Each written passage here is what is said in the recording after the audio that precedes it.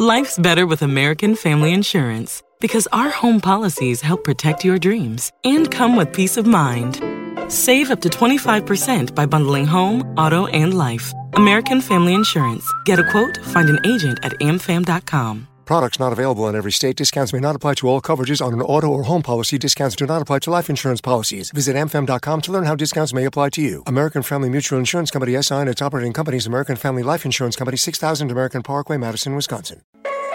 Who you know fresher than whole? Riddle me that. The rest of y'all know where I'm lyrically at. Can't none of y'all mirror me back. Yeah, hear me rap, it's like hand G rapping his prime. I'm Young H.O., raps Grateful Dead. Back to take over the globe. Now break Welcome back to Miami Nice, the podcast about Miami Vice, the 2006 Michael Mann film. Thank you very much. I'm Katie Walsh. We've been on a little bit of a sojourn to Tokyo. We've been in other parts of the world, but we're back. We're back in Miami, and we're going to be exploring all of the Caribbean and South America once again. I am back with my delightful co-host, Blake Howard. Blake, how are you? Oh, Katie, can I just say, I'm so glad we get our tan in Miami. I've missed Miami Vice so much. I know. It's Absence so make the lovely. heart grow stronger, Yeah. grow fonder. Oh, it's so nice to be back. No, Tokyo Vice has been super fun. We've got one more episode to go. We're just lining up the finale there because we've had a couple of people that we wanted to talk to along the way. It's been a chaotic couple of months. And we've had this kind of episode here, this little, what we've called the dossier episode for about, 2 months. From like one of our great listeners has gone and done a deep dive on some threads and tendrils and things, and we've even got some voice memos for him that we're gonna play on the show. But I'm just so glad to be back because it's just, I don't know, we have a special relationship with this movie. There's no other way to describe it. It's like stepping off the plane and getting that first humidity blast in your face. Yes. When you land in Miami. It's good. It's so hot. Or parts south. So this is going to be fun. I'm really excited to dive into the dossier from our listener, CK. Yeah, so now for all you Miami Nice heads out there, please mail at oneheatminute.com. There is so much joy that we find from that email inbox. All of the amazing and ludicrous interviews that we've suddenly gotten on this show usually pop up from people who've listened to this show and they like tag us into a thread or tell someone about the show, and then they eventually email us. So Or comment on YouTube or one random YouTube comment. But CK, who has been following along, listening to our deep dive podcast, into it, big fan of Miami Nice, and then started anything that just says this. Sorry, one more thing worth mentioning. Here's the most authoritative list I could find of Miami Vice excised subplots. And when you say that, we get excited. And what I get even more excited about, it wasn't just linked on a word. You know, you can hyperlink a word.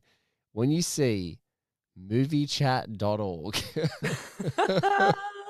I'm like, oh shit, what rabbit hole are we going down? Posted 9 years ago. 9 years ago.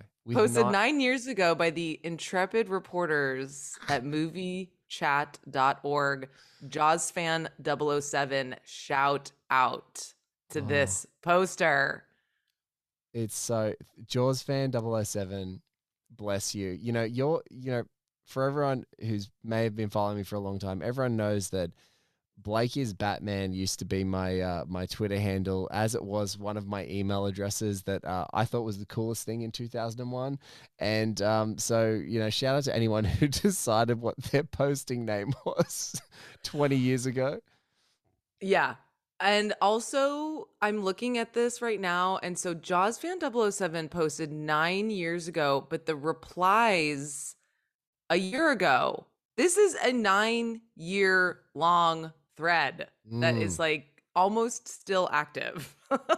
Yeah, and it's I have to say, if you are Rockstone 89 or Dr. Ork, 1970, or Luke Siziak. I hope you're listening because we've been doing this show for some time, and these are the names that I can see of people who are the most active in all of the people that we're talking to, all of the people that are posting here.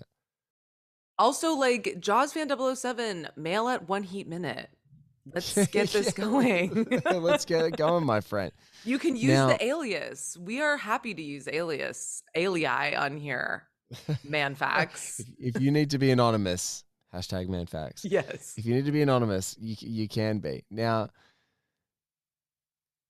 Jaws fan 007 writes, besides the director's cut, does anyone know what else was deleted? Early reviews brought up a shootout in a trailer park instead of the standoff.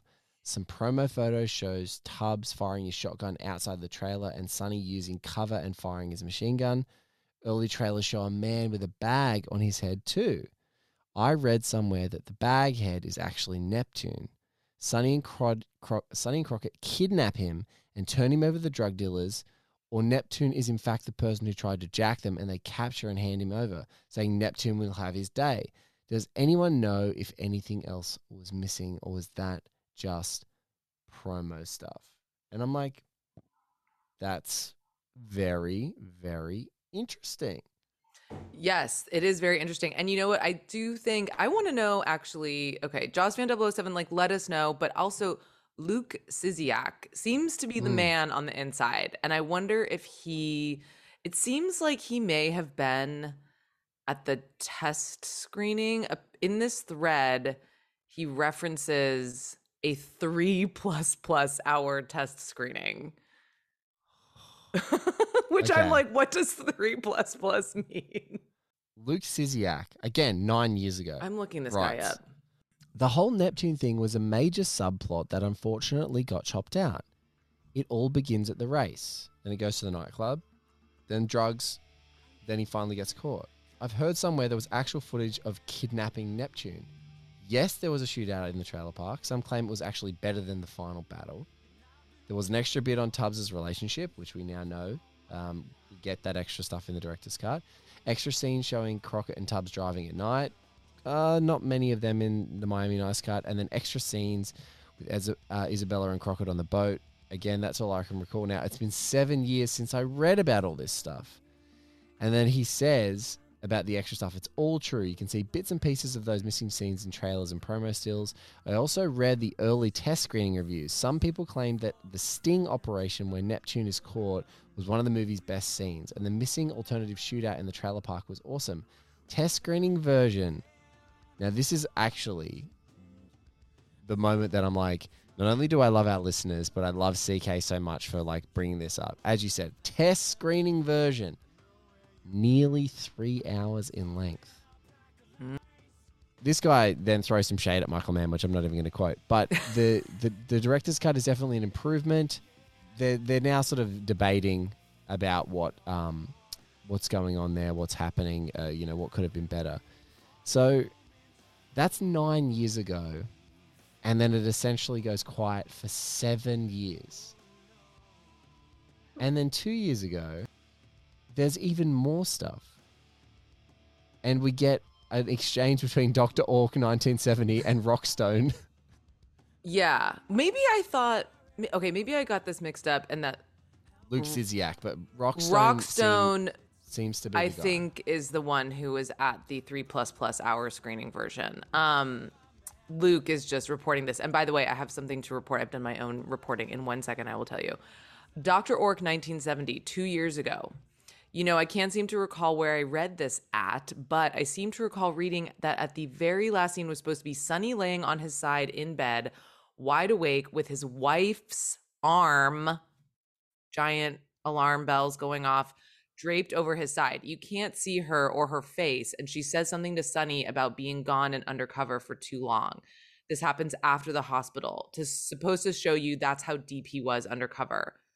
I don't know if I believe it or not because he didn't show any concern about a family when Trudy was making up his identity, but man, that would have blown my mind. So that's huge. That changes That's a so bombshell. much. Yes, it's a bombshell. It's huge. Because what we love about this movie is the romance between Crockett and Isabella. And I think that would have completely not ruined the romance, but it would have given it a completely different shade. And maybe it puts a whole spin on it. It puts a whole spin on how lost he is, because the thing that is so awesome about Crockett for both of us is that he's so rudderless and he's so lost that when Isabella comes into his life, even though it's in the most chaotic situation as possible, that they find this, it gives him this sanity and this gravity. Yeah, right, it gives in the him a middle of this grounded chaos. moment. Yes. Yeah. So that, I think that would, I mean, I'm glad they cut that or didn't include it, but I don't like it. I don't like it either. I mean, this is one thing that not every director's cut, some people say all director's cuts are bad. I think it was recently that, a man that we don't mention on this show very often because it's not relevant, but he's quite a contentious character. Mr. Taika Waititi recently said, "I don't believe in director's cuts." Now, look, all of the international listeners, if you just go back and watch Taika Waititi's film Boy, which is maybe one of the best films I think I've ever seen, and if you watch Hunt for the Wilder People, it's a different Taika Waititi than the guy that later makes Jojo Rabbit and the Thor movies. Yeah. As much as people might say it's completely him. Watch Boy and you'll understand why us Antipodeans, us people down here in the colonies really like him.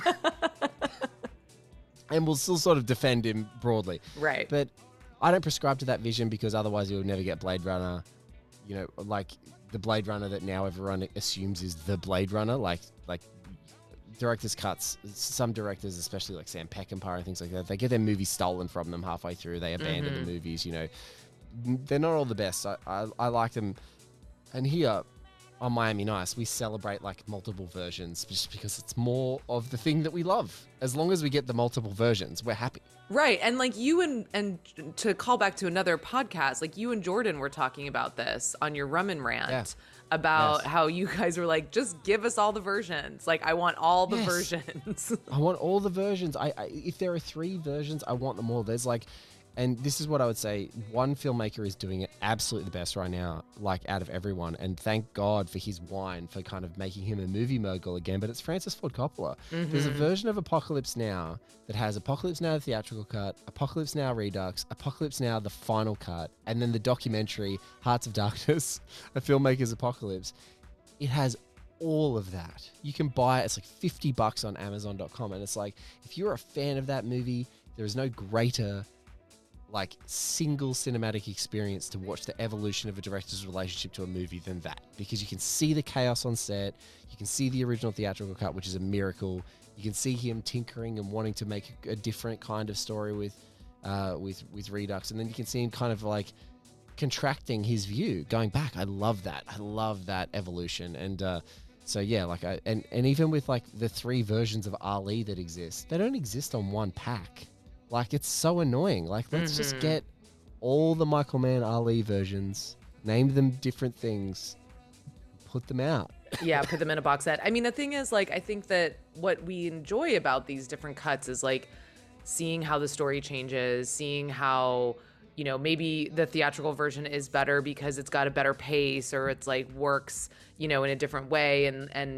But, there's some fun to be found in comparing the visions of different cuts. So and the big one is Sonny is so like perfectly straddling an insider and outsider in his own crew, because he seems like he's farther off the deep end than anyone else, but he's closer to them in any way. And then when he meets Isabella, that's his like grounding and anchor.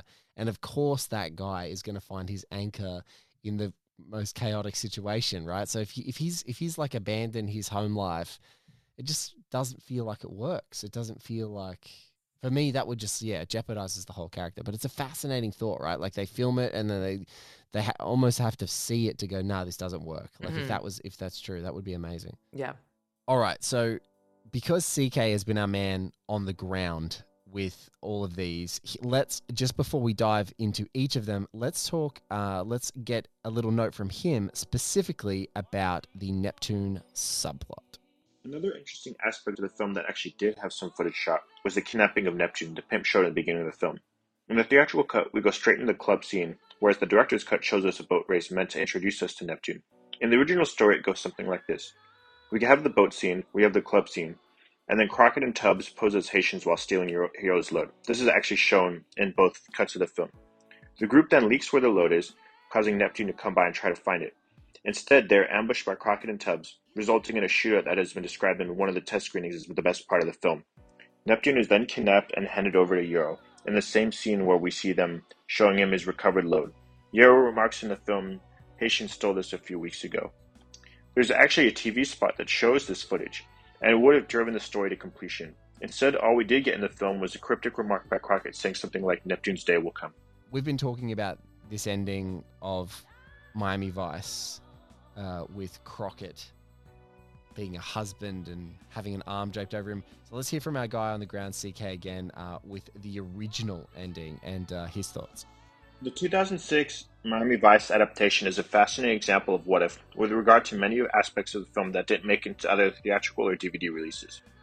The original finale in particular has been something that's been described in vague terms. Michael Madsen said in a career retrospective at BAM that it was supposed to be a gonzo off-reservation mission to rescue Isabella. In Kim Masters' Salon article, Fleeing the Scene, the original ending was described by crew members as much more dramatic. And in an Entertainment Weekly making of, it talked about all the effort that went into the original ending, including procuring hundreds of guns and ammo for a place that had ties to terrorist groups like Hamas. To be clear, this is Ciudad del Este, which is at the triple frontier border of Argentina, Brazil, and Paraguay. Per the article, the plan had been to shoot for a few days in a local mall, and then for 3 weeks in an abandoned building outside of town, where they filmed a climactic gun battle that was set to rival the finale of Heat in scope and ambition. Mann himself has said in multiple situations that he's not happy with the film. In an interview with Vulture, he said that he recognizes the ambition of the film, but the film didn't fulfill the ambition because he couldn't shoot the original ending. In the 2005 French book The Horizon of Michael Mann, he states that the film wasn't as good as it could have been because they couldn't shoot the original ending, which would have completed Sonny Crockett's journey. He also mentioned that although he wouldn't make any changes to Heat, Collateral, or The Insider, he's still frustrated at what happened with Miami Vice. Unfortunately, the idea of the massive shooter at that triple frontier location is all we know about. The original draft of the screenplay does have a shootout, but it's not similar to this. And before we get to the full list, here is CK with some more deleted footage. Unfortunately, none of this info can be corroborated officially, and it's mostly spun up from test screening reports. As Mann reportedly rewrote the film as he went along, it's hard to track these down in a script format. One website, moviechat.org, has a collection of folks describing their recollections of footage cut from the film, either from first-hand accounts or from test screening reports. One of these is that the original rescue of Trudy was supposed to be midway through the film and have a really intense shootout that was better than the filmed ending and almost better than the shootout in Heat. This was supposed to take place in the rain and have different footage, including that shootout. Some of the test screenings were nearly 3 hours or longer and also included other exciting scenes like Alonzo flashbacks and scenes that take place in Haiti. Once again, these can neither be found in the theatrical or DVD versions, which is the director's cut. One of the most extreme things I read is that the original ending actually had Crockett waking up next to his wife, who mentions that he had been undercover for a long time. One of the producers said this was excised because it would have made him an unfaithful husband rather than a hero cop. And so the test screens ended up with the version we saw in the theatrical and director's versions. I think what's really interesting about this is Mann has actually said one of his favorite lines in the show is someone asked Crockett if he ever forgets who he is, and he retorts, "Ladies, sometimes I wake up and remember who I am." Apparently there is a 4K disc of this film in the works. I really hope that we get some of the footage that we didn't see in either the theatrical or director's cut. Knowing Mann's penchant for revisiting his films, I think there's a strong possibility that we do see this. One can only hope it. Says, missing from the theatrical release and director's cut. And it's just a list. Extended race sequence, extended club sequence, extended Neptune subplot, extended Alonzo Stevens sequence, including flashbacks, extended Port-au-Prince / different takes, longer diner sequence with Sonny Crockett, Ricardo Tubbs, Trudy Joplin, longer load 1 and 2 vessel sequence. Sorry. You just found the name for the episode. Remember in the group chat in the live stream when I was like, drink every time someone says loads, and then like halfway through I was like, abort, do not drink when someone says loads. I was like genuinely concerned. The Miami Nice Cut live show was one of the best things we've ever done, and we're definitely gonna talk about an upcoming one that we've got. But my God, that like duty of care, Katie, that took over halfway through that chat when people were just getting looser and looser. I'm like, stop drinking when they say loads. This must end. I'm gonna have to like be calling ambulances to various cities around the states. Anyway, oh my God. Okay, longer load number 1 and number 2 missile sequence. Okay, we're gonna have merch that says that. We're so stupid, Blake. Oh my God, I love this show. This is the funnest. Oh my God. Okay, I love this movie. How good is this movie? I know, it's great. It's a fucking treasure trove. It's a treasure trove. Okay, I'm gonna keep going. Longer Trudy Joplin kidnap sequence. Longer Paradise Trailer Park sequence shot in a different location. Also, it's raining. Ooh. Longer shootout and dialogue at the end. Longer Key West sequence. Same ending as theatrical release. This is too many extended sequences. I'm sorry. We can't have all of this. We have to pick one. The Sonny Crockett returning home to his wife was not in the 3+ hours screening version. I recall Peter Jan Bruga, he's the producer of Miami Vice and a lot of Michael Mann films, mentioned something about this, claiming Crockett was deemed an unfaithful husband after rather than a hero cop in the Q&A. First of all, I don't think Sonny comes off as a hero cop, but no, whatever. I don't think anyone comes out as heroes in this. Right. Because at the end of the day, Archangel Jesus Montoya just leaves an empty house and he goes off and he just disappears. He ghosts everyone. And one tiny cell in his operation, which is Jose Hierro, who's already a bit of a wild man, number one. He's a coche loco. And just this tiny little,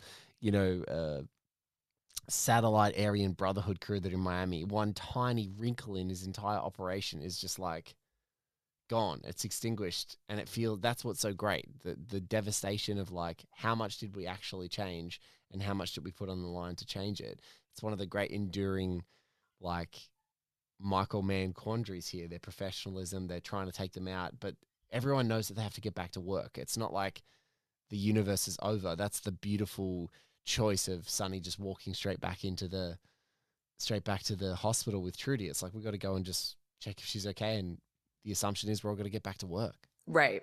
There's like a bleakness to it, to Yes. Miami Vice, which I think is what makes it such a interesting, challenging action movie about undercover cops in Miami. Anyway, so then we have Dr. Ork, who says, thanks, would love to see those missing scenes at some point. And then Luke Siziak, who we do have, I'm going to tag on this, did not know, I've been covering missing scenes from Miami Vice for ages now. Did not know anything about any extended Alonzo Stevens sequence, including flashbacks, extended Port-au-Prince, different takes, longer diner sequence, longer kidnap sequence. I knew about longer Paradise Trailer Park sequence, did not realize it was shot in a different location and in rain. As for Neptune, there he is. And then he links a link to Trailer Addict. It's a TV spot. I did watch it. And let's play that. Oh my God. I think there was like a car accident outside. It's Neptune. Sorry. It's sunny, coming in hot.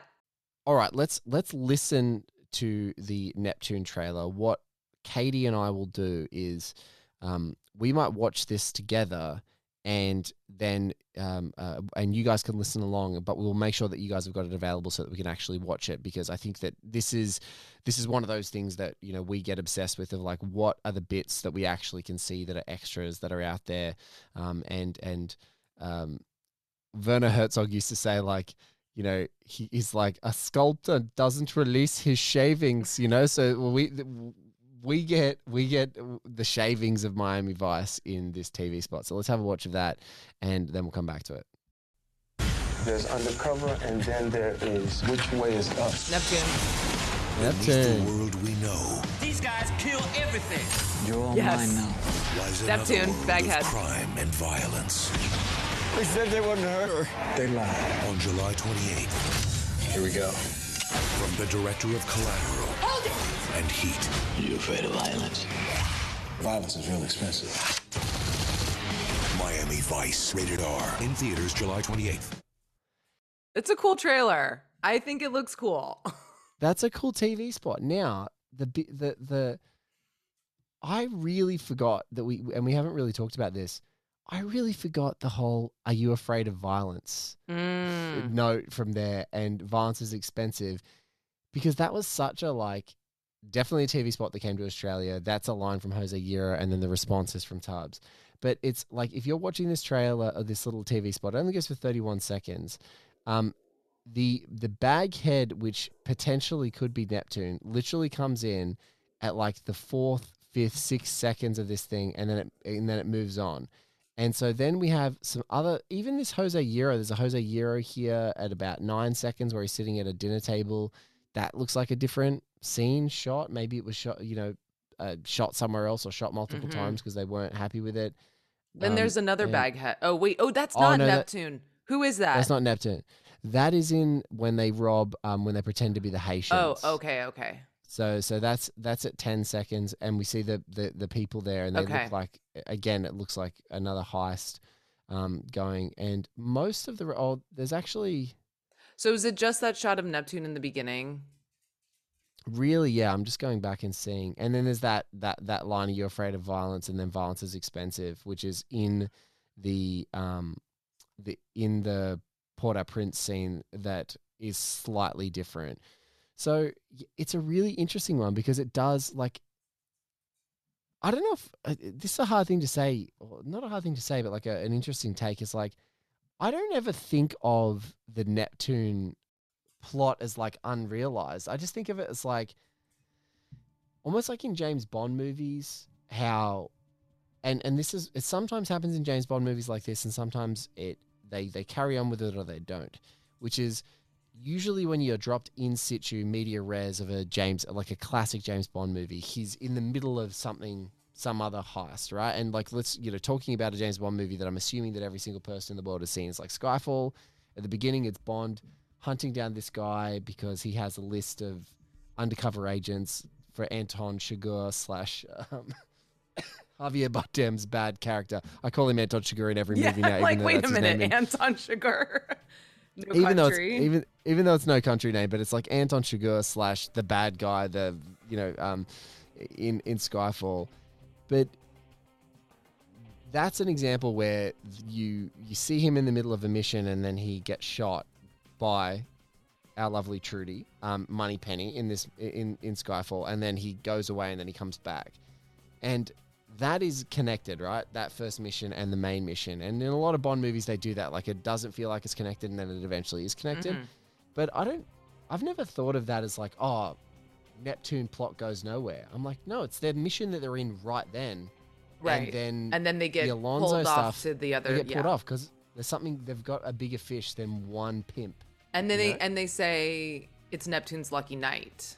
Yes. Because because they're not going to bust him that night. But it is funny because you're exactly right. I've never thought, oh, this Neptune plot really feels unfinished until I read this thread on moviechat.org. I was like, oh, yeah, I guess the Neptune thread doesn't go anywhere. Yeah. But I think that that's a perspective thing. No, but it's kind of like a testament to the movie that you get so wrapped up in what else is going on. Yes. Yeah, and you just know that they're in the middle of this chaotic situation. It happens, and then it's gone. You don't. I think the thing you can, with all of the uncertainty and all of the chaos that happens in Miami Vice, the thing that you can actually be most certain of at the end is that someone as small as Neptune is very easy for these guys now. Right. You know? It is interesting because it's Isaac de Bancole is, you know, A great actor and like a Great pretty actor. big star in the international film scene. But, you know, you wouldn't cast him if he wasn't going to be a bigger part. Yeah. Well, he kind of. Well, speaking of James Bond, Isaac de Bancole is in Casino Royale, yeah, and he's in Black he has that Panther. Yeah, and he has that great scene where he hunts down Mads Mikkelsen Mhm. in the movie as Le Chiffre because he takes his money. He goes, "Where's my money?" And then that amazing descending stair fight with Bond and Isaac de Bancole's like henchmen and things like that all unfolds in the Casino Royale, like in between hands at the poker table. It's one of the best signature, probably, action sequences of that entire movie. It's phenomenal. Yeah. But yeah, I've always, I mean, when you look at this terrific cast and just how many like diverse and wonderful actors are across it, I never thought, oh God, it's so unrealized. I'm like, you know what? This is actually just awesome. It's just, it's just Right. another part of the tapestry of these great people that they picked a terrific actor to give it some genuine, I don't know, gravitas for Right. this tiny role. Right, exactly. But you can also see on the flip side that it would have been nice to have him, come back and have a bigger part. But it is great to just see him in the parts that we do see him. But it's an interesting thing. But yeah, I mean, I get so wrapped up in the Isabella Jose situation because those actors are so compelling that I don't necessarily feel like, oh, we got to go back and figure out what's going on with Neptune. I want to talk about a trick that someone as smart as Michael Mann does, and maybe it's because he commands this as a big director, and I think a lot of our favorite movies that like came from the 90s and things like that, and just great movies in general, they do this. Coen Brothers movies do it to a perfection. You cast the living shit out of your movie. Yes. So that every role, no matter how small it is, usually has a phenomenal actor. And big directors get this all the time. So, Tarantino, people are clawing all over themselves for one line in a Tarantino movie just to work with him, etc. Coen Brothers, as I said, effortlessly do this. Michael Mann does it. Because one thing that happens, and I'll just say this about Australian TV. I'm not going to say what Australian TV, but just all low-budget TV.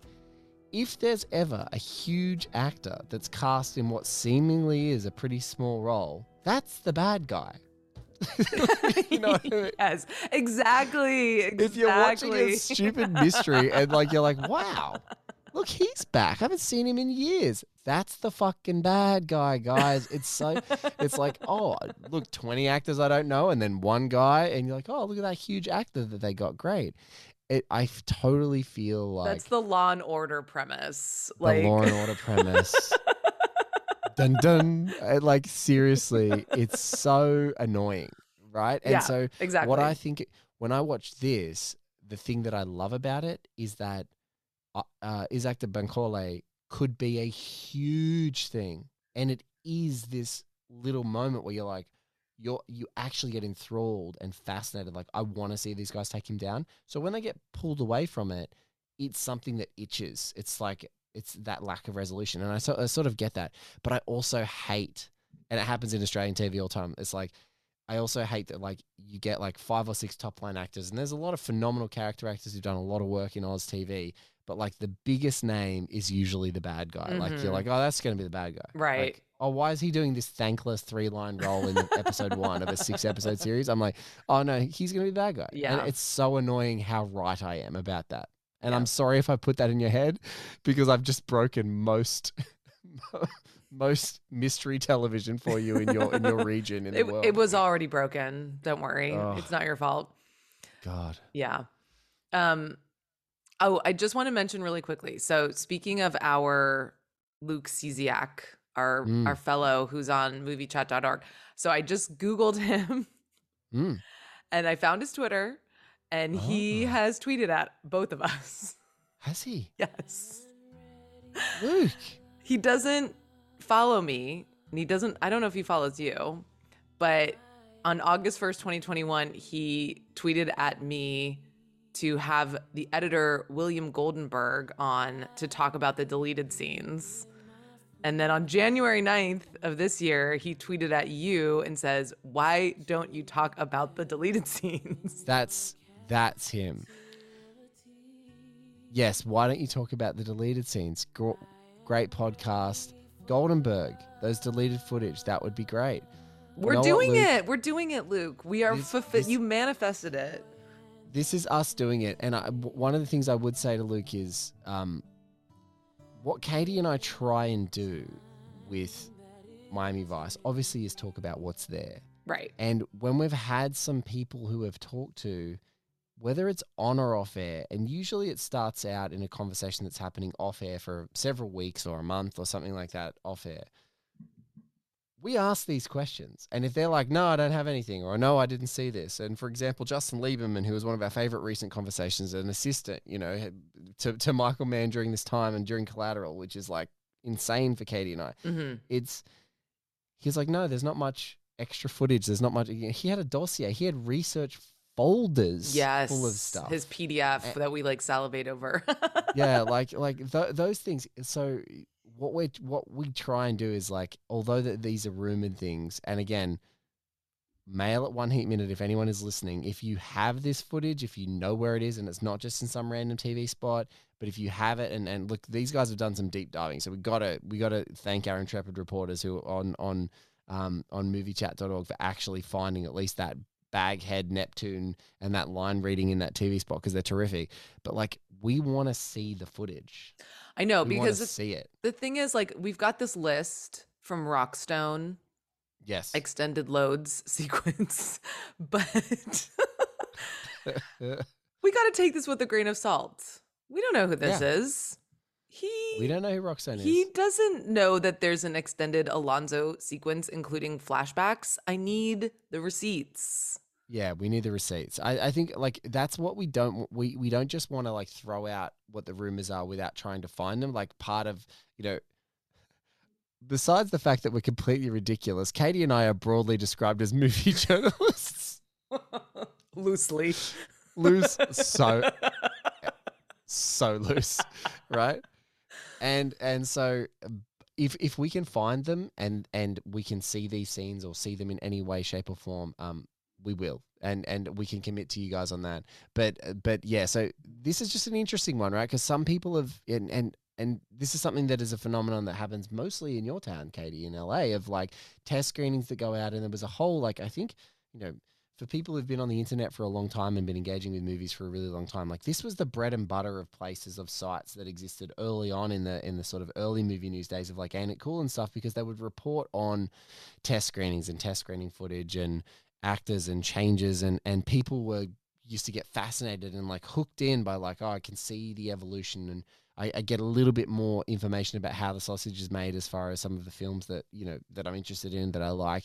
But it's, that must happen all the time. You must occasionally get invited to test screenings or get an opportunity to see stuff in a test screening, but I don't think test screenings are really your bag, though. We've never really talked about it. Early on, I would go to test screenings, like when I was writing for the playlist, and I wasn't really like I had just moved to LA, and my editor Rodrigo at the playlist would be like, go to this test screening and tell me what your thoughts are. But I don't get invited to them anymore, I think, because I am a critic and they don't want critics going to test screenings. I do go to some kind of like early toe dipped kind of things, and I like sign NDAs, so I can't talk about it. But I can tell you when we stop recording. But yeah, they don't.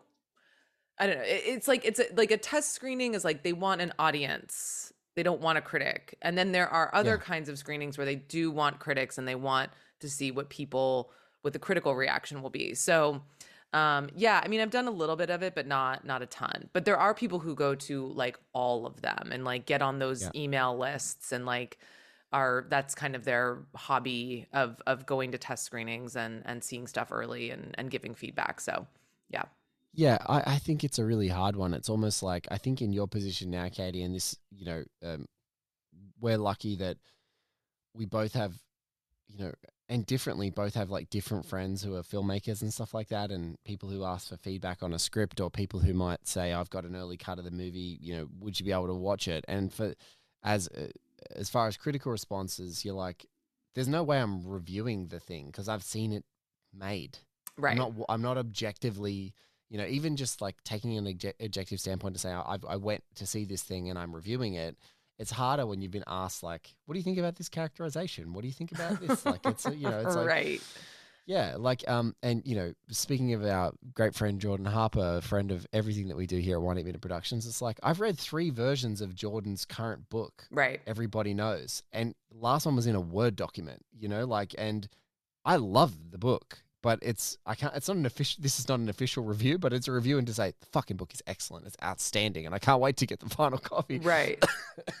Feels weird though, because I've been on the other side. You've seen, oh, you moved this around. Oh, you changed this, that, the other thing. That version changed from this version. Oh, okay, that got tighter, or that chapter was, you know, shaped slightly differently, or that character got introduced earlier, or whatever the case may be. So when you're seeing that happen, it's kind of weird. But, you know, I think if I'm talking about a highlight of this potential list of scenes,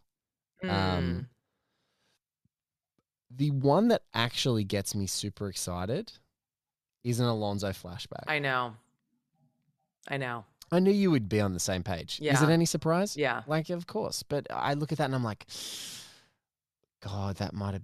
I don't know how they would have integrated it. Yeah. I don't know if that means that the club scene and the way that they get to Alonzo takes longer because they're like driving and then there's a flashback of them with Alonzo or whatever the case may be. Mm-hmm. Or when they're talking to Fajima, there's cuts of them, you know, talking to Alonzo or how they handed him over. Yeah.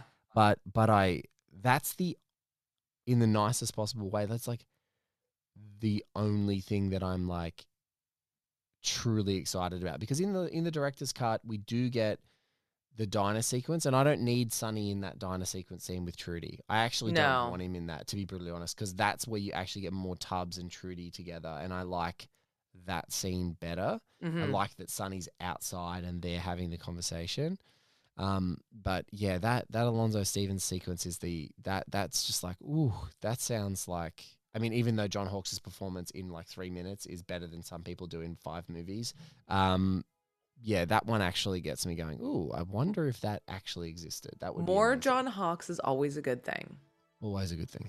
But like, I don't need extended race sequence. I'm positive they shot the absolute shit out of that race. Like they have an entire movie of that race. They could do an hour of that race sequence. I know. I don't need extended club sequence. Do I? I'm like, Do I need it as a screensaver? Do I need it as like a ambient background video? Yeah, I do actually. I don't need any of this other stuff. But the Alonzo one, it does sound good. Yes. Yeah. And I think that moment, whatever they were attempting to do, maybe trying to be more faithful to the Sonny Crockett of the TV series, who at some point does have a wife and a partner, and showing how he does go up and down and dealing with that moral quandary over a season of having a partner and then having to pretend that he's a single man and all that sort of stuff. I think whatever they were trying to do in honoring that originally, they were just like, no, we're not. It doesn't, in this condensed version of this story, this note doesn't work. I also think, like, if you need to show that, I think, you know, the point of it is to say, oh, look how far he gets undercover, and, you know, it's like, we know he gets deep and lost in his job because of Colin Farrell's performance. Like, we do not need, like we said, Colin's not there. We know he gets lost in the sauce. Like, we know that he, you know, has a very sort of tenuous relationship to his own identity when he is working on these things. And I think like it's like putting a hat on a hat. You don't need to show us then also. I mean, first of all, it changes the tenor and the mood and the romantic tone, but like we don't need another thing that says, look how much he loses himself in the job. We know. Yeah. And as we've already established, Colin's not there. Colin's not there. It's no Colin. Yeah. There's no resemblance of Colin. It is Sonny Crockett. And so the loss, everything about it, like it's hats on hats on hats on hats. It's like, no, it's, we already feel how lost he is in the character, and we already feel how lost Sonny is. And these wistful musings off into this sublime ocean and feeling rudderless and directionless. And then that's what makes it, that's what like elevates the romance to almost like this intoxicating thing where he finds Trudy. He finds Isabella, and it's like that's something so intoxicating about like even in the midst of this chaos, I want her. That's just like yeah. That's really that's the deepest tendrils of the romance plots in this movie that just like get their hooks in you, and it's like you can't imagine trying to then wrangle your head around yet another moral thing that this guy does that isn't exactly moral. I mean, the stakes are not, the stakes of the Isabella romance are so high already because Jose Hierro is going to like chop him up into little pieces. Yes. So we already know that it's a bad idea for him to pursue this, but that he's so taken with this romantic relationship that he will do anything. So yeah, we don't need more underlining of that, I don't think. But look, it's so great to be back in Miami with you. It is. Thank you, CK, for your amazing dossier. Thank you for your voice memos. Thank you to everyone who listens to and engages with us in emails, online, etc. Luke Sisiak, we will come back to you on Twitter today. I'm following him now, so and I'm going to do the same thing. So I'm going to follow him too, and we're going to engage with you because if we can ever find any of this footage, we will then dive into it deeper. But I think that this is like to lay it all out there. We wanted to get this dossier of information out thanks to CK of like all the people who'd contributed, people who'd been researching it, people who'd found little snippets of it. But until we get anything else, we're not going to engage with like what potentially happened, because we literally now have spoken to all of the authorities on it. And so until we get some firsthand future information, maybe from a potential guest in the future, we're just not going to engage with it, because for us, one of the most exciting things we've done in this entire podcasting process of Miami Nice is like our Miami Nice cut, actually having the footage that existed, playing around with it to give it a slightly different, refreshed tone. Mm-hmm. And I think we both are in agreement that our Miami Nice cut is the superior cut of the movie. It is. And so, if we find any of this stuff, this is the place that you're going to hear about it, and we will share with you guys whatever we find. Who would know is Bill Ross. Bill Ross would know. We'll reach back out to Bill, because he would know. Yeah. God, Bill's movie. Bloody Nose, Empty Pockets. Bloody Nose, Empty Pockets. God, that movie sticks around with you, doesn't it? Holy shit, that's a great film. Guys, listen to our episode with Bill Ross. It was like one of our very early episodes. It was really fun. And he worked at the editing house that cut the trailers. So he might have some intel on the dailies that we haven't seen. But anyway, fun stuff. Katie, you're the best. You're the best. Thanks for listening. This was originally going to be called the Miami Nice dossier episode, but I think it's a longer load sequence, and this has been the longer load sequence. This has been talk to you guys soon. The longer load vessel sequence.